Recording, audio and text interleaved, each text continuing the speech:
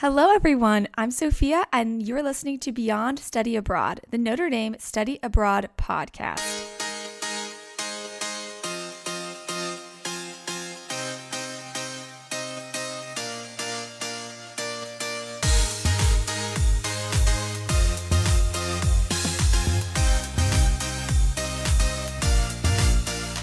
Hello, everyone, and welcome back to all of our podcast listeners.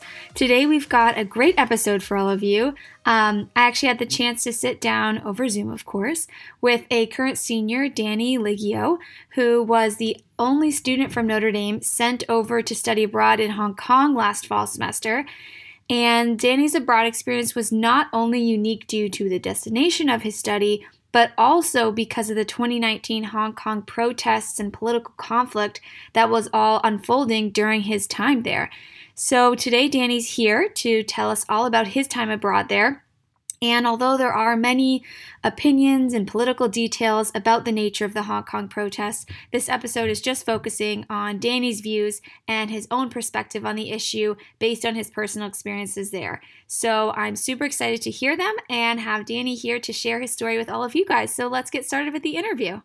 So we now have Danny with us here. Danny, do you want to start off with a little short intro, maybe where you're from, what your major is, and all that? Okay, yeah. So I'm Danny Liggio. I'm from New Jersey. My major is Science Pre-Professional Studies, and I was in Duncan Hall when I was on campus. I'm a senior. Okay, awesome.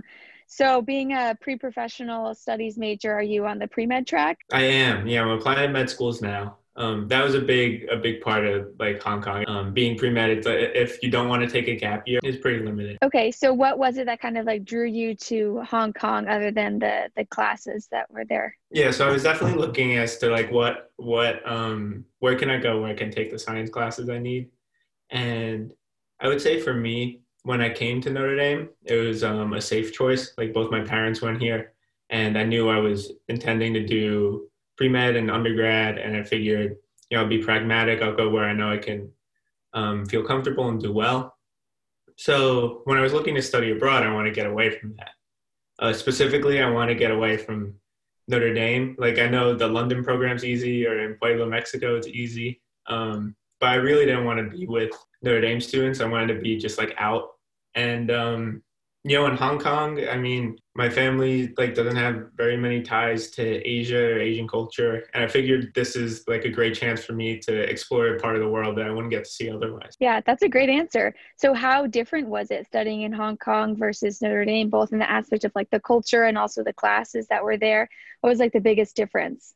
Well, I'd say in the classes, it was crazy. It wasn't like any more competitive or less, I guess, than Notre Dame, but it was fine. And I'd say in terms of people, so in Hong Kong, they speak Cantonese. However, The law is that all universities must offer courses taught in English unless they are specifically like a history course or literature that necessitates being taught in Cantonese. So all the classes were taught in English, which was very easy. But about I think at that school, 60-ish% of the students were from like Hong Kong. Another quarter were from mainland China, and the rest were international from wherever. So many of the students in the classes spoke either Cantonese or Mandarin to each other. I knew a little bit of Mandarin. I didn't know any Cantonese. They don't offer Cantonese at Notre Dame. I didn't know anything. So because of that, if I made friends with Hong Kong students, they were probably more international because those international students, talk to each other in English. So I could, Yeah. So how many Notre Dame kids were in the program when you went over? Oh, none. Oh, it was just you. Yeah, Notre Dame has 3 exchange programs in Hong Kong. HKU, Hong Kong University, Chinese University of Hong Kong, and the one I did, which was the Hong Kong University of Science and Technology. So at HKUST, I was actually part of the second semester of students who ever did an exchange with the school. So it was like a new program. Oh, wow. I was the only one in the city that whole semester, the only student. I actually ran into a kid, a HKUST student who was wearing like a Notre Dame International shirt. I guess he had come the other way as part of the first group of exchange students. I tried to talk to him, but he wasn't interested. He ran away. Wow.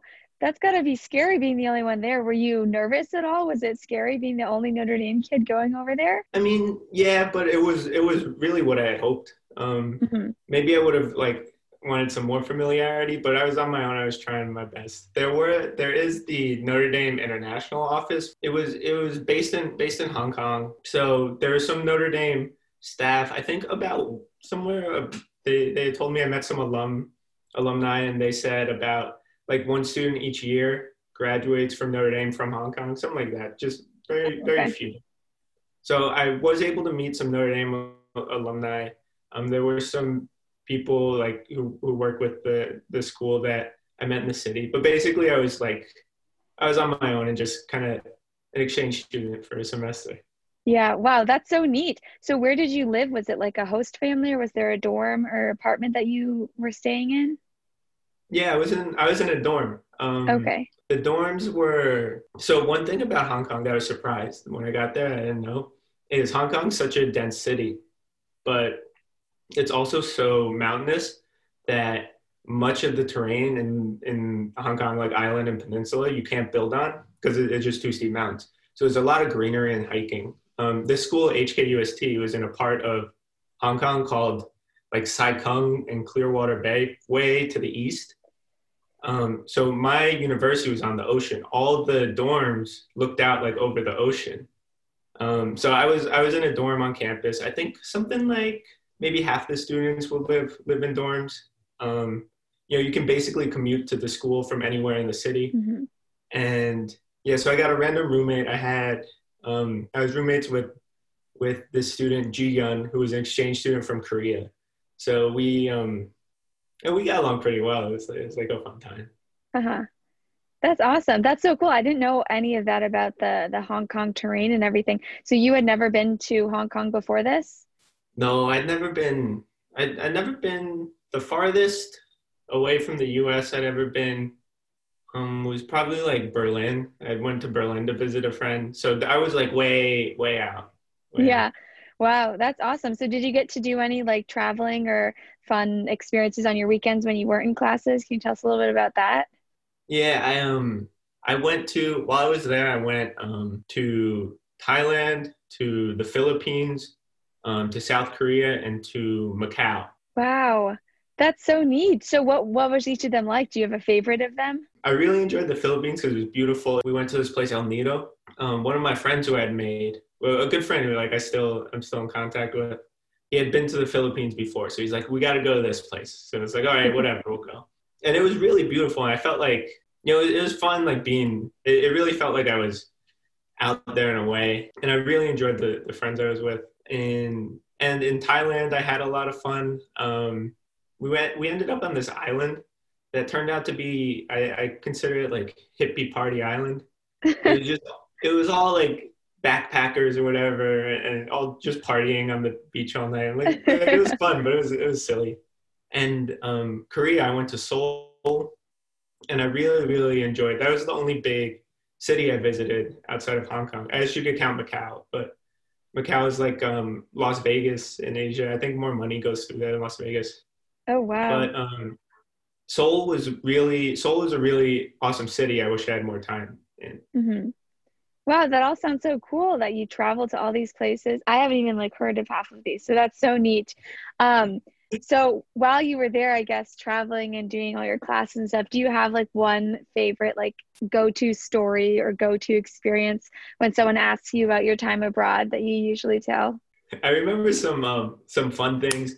I was really into the all around Asia. There's lots of statues of Buddha, like big Buddha statues. There's one in Okay. Hong Kong that I went with my roommate to see.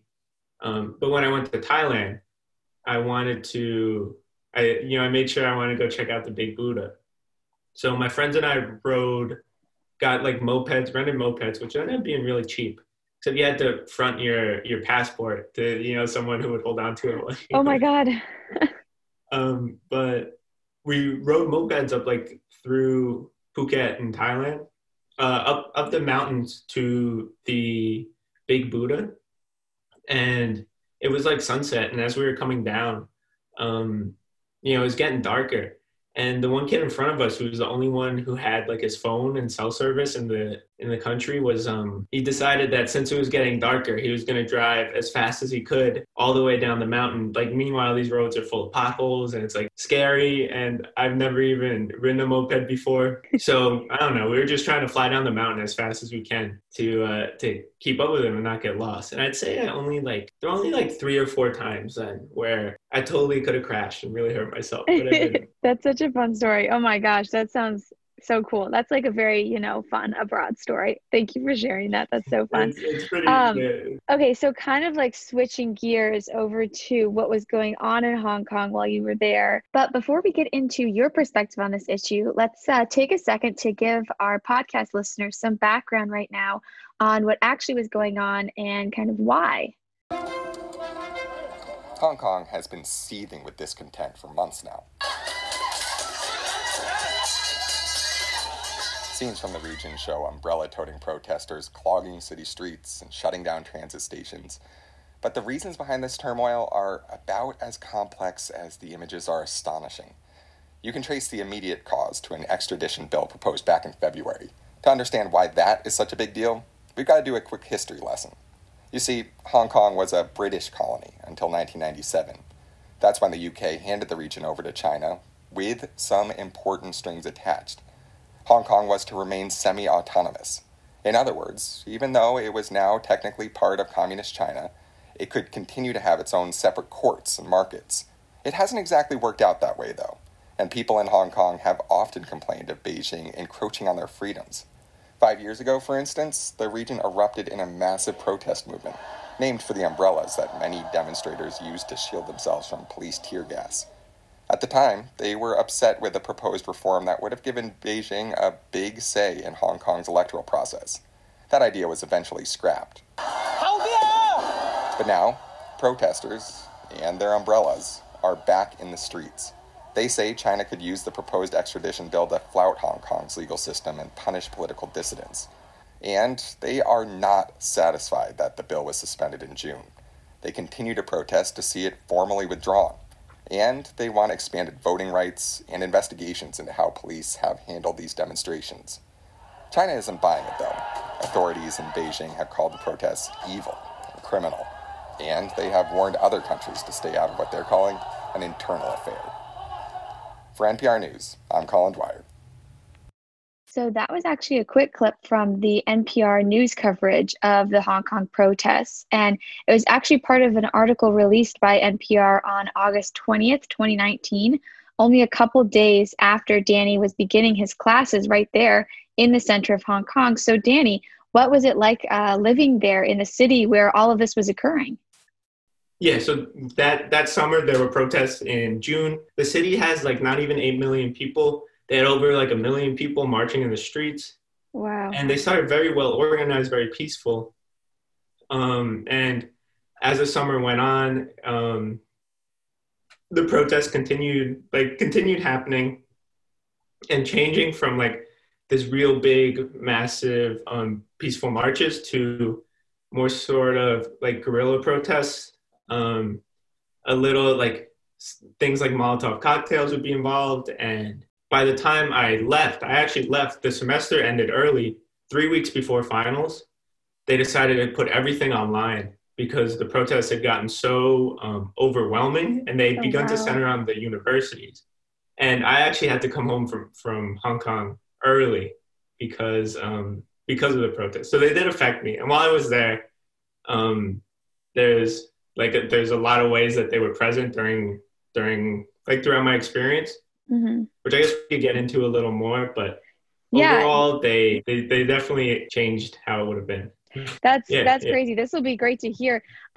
First question, were you familiar with any of this that was going on before you went over there? Well, except for that, I knew I was going to Hong Kong, and I was and I was very interested in paying attention to the news and the situation in Hong Kong. I was not familiar before that, but that whole summer going into my study abroad, because I went in the fall, was I definitely spent a lot of time reading into it and looking up what exactly is happening. Yeah, I'm sure you're like, what am I getting myself into? So I guess, you said that they impacted your time abroad because your class had to end early and stuff. Was it ever like, I don't know, like scary to like walk through the streets, or like did you see anything happening? Like how did you interact with them? Well, it wasn't scary. It wasn't scary at all. A lot of times it was inconvenient. The way you get around Hong Kong is one of the most efficient and well-used public transportation systems in the world. Okay. And for the first time ever when I was there, because of the protests centered for some points on the MTR, like the metro subway stations, and they closed for the first time ever. In order to implement a sort of de facto curfew in the city, the government decided that they would close all subways at 9 p.m. every night. So that made it more difficult to like get around. And, you know, every now and then, like it only happened sporadically, but you'd be out and then like, you know, coming from one side of the street, or you see like either a ton of police cars or like a ton of protesters. And like personally, I was never caught in the middle, but people have been tear gassed or too close to tear gas. And despite that, which happened like sometimes randomly, or if you were in the wrong place at night, oftentimes you knew like where a protest would be beforehand. Mm-hmm.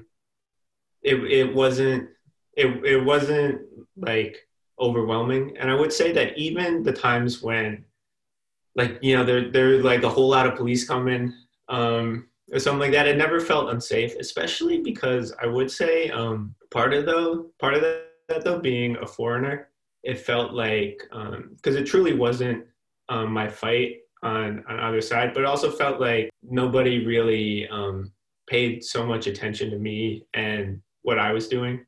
Yeah. So I never felt unsafe in the city. Okay, that's good to know. And that kind of brings up another question where you say like it wasn't really like your fight to fight, but it was still interesting like seeing what was going on. I guess how did like being present in Hong Kong during this time impact like your understanding or opinion of the state of Hong Kong and the conflicts that were going on? Obviously it was different, you know, being there than I guess like being in America and reading the US news about it. So how was it like kind of impactful for you to be there and see what was going on? Yeah, so I think that, you know, I got to look at it that I wouldn't have gotten from home. Mm-hmm.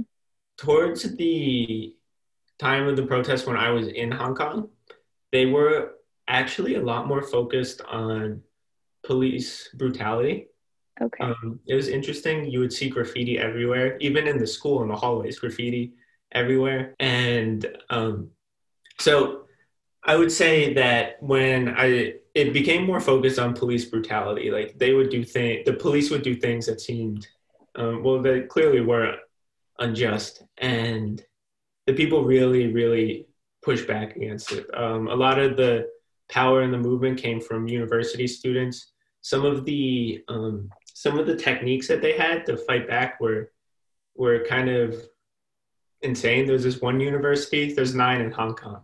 One of them, Hong Kong Polytechnic University, is well, where are you from, Sophia? I'm from South Florida. Okay. Well, if I like to use the example with people by me of New York, but So Hong Kong's a city, but in this case I can just explain it because if you're not in New York, that's not so helpful. But the way Hong Kong's shaped is it's a peninsula up top, known as Kowloon, and then Hong Kong Island down low. Kowloon is more of like where people live, a lot of stuff goes on, and Hong Kong is more of a business financial district. And there's 3 tunnels connecting it, which are like very much essential in getting from one place to the other. Everyone goes between like the Kowloon and Hong Kong Island, you know, most days. And one of the universities, Hong Kong Polytechnic University, was on one of these bridges, which I would consider like having a university on the Lincoln Tunnel or something. Okay. And the students managed to barricade the bridge for well over a week. They would shoot, like they would throw Molotov cocktails at the police. They would even shoot flaming arrows at the police. One of the policemen was in the hospital. He got an arrow in his leg. And then like towards the end, they were being, you know, besieged by the police, and like people had to escape in the night on motorcycles and stuff. And it was, the sort of vigor that they fought with was something that I don't think I've seen in the US, because it was without regard for the continuing consequences of that. Like, if I were to think to do that here, I would think, okay, how's that going to affect me getting a job? Yeah. If I get in trouble for this. But it was the ideals in Hong Kong and the freedoms that they believe in, they very much are connected to those in the Western world. And although although it wasn't really, like, if I were to ever go out there dressed in black and like try to protest, it would be, when I was there, it would have been wrong, I would have felt, because I would just be doing it like for the excitement, not because I'm really about it. But I would like to bring, like, when those sort of issues come up for me now in my life, and the things that I see going on in the US, the issues that are really important to me, I would definitely like to approach them with the same sort of intensity and strength and conviction that the people in Hong Kong did for their issues. Yeah. Wow. That's great to hear you like reflect on it and say, like, although it wasn't like directly like your issue, it's still cool to see and kind of like see the parallels too between what's going on in the US. So that's so neat. I guess I have kind of like one last question about how do you think this kind of like being there during the protests made your study abroad experience really unique and different from students studying like other cities around the world that might not have seen any of this political unrest? Well, it was definitely gave me much more of a reason to try to understand the culture of Hong Kong. There's in Hong Kong, it's such a international city. However, the people from Hong Kong, the people who are really like who have roots in Hong Kong, who like speak Cantonese on a daily, it's very easy in the city. You can see a disconnect between international people, expatriates particularly. There are lots of like communities of Americans who will only speak English, and you could live in Hong Kong for 10 years and not bother to learn Cantonese and not bother to learn what's going on. I think the protests were important because they forced me to try to understand exactly what was happening, and to get like a better perspective on what's it like to be from Hong Kong. I mean, I was there for a few months and I had to go home early, so I would not say I am anywhere near like a Hong Konger or anywhere near an expert, but I saw just enough to want to know more about it. Yeah, that's a great answer. That's great. Thank you so much for sharing all of that. And that's the end of my question. So I guess last question, do you have anything, I guess we didn't talk about, that you want to add, or any like advice you would give to another student thinking about doing the Hong Kong program? Well, I would say if anyone else wants to go to Hong Kong or to Asia at all, I would say just like having never gone before is a good enough reason to give it a shot. Because for me, it was like if I had done any other study abroad program, I would have had a great time. I would have learned a lot. And I'm grateful that I was able to go to Hong Kong and do it the way I did. But just I think if you're looking to study abroad and you don't know where, or maybe you just want to go anywhere, then some places like Hong Kong is good enough, because anywhere you go, there's definitely a lot to learn and a lot of fun to have. Yeah, that's great advice. Thanks so much for adding that. So that's a great thing to end on, Danny. Thank you so much for being here and sharing your experiences. It's going to be great for the podcast listeners to hear. So thank you so much. Yeah, thanks for having me. And thanks so much to all of our podcast listeners, as always. I know I certainly enjoyed hearing from Danny, especially since being abroad myself at the same time that Danny was abroad as well. It's so neat to see just how incredibly different study abroad experiences can be in different regions around the world.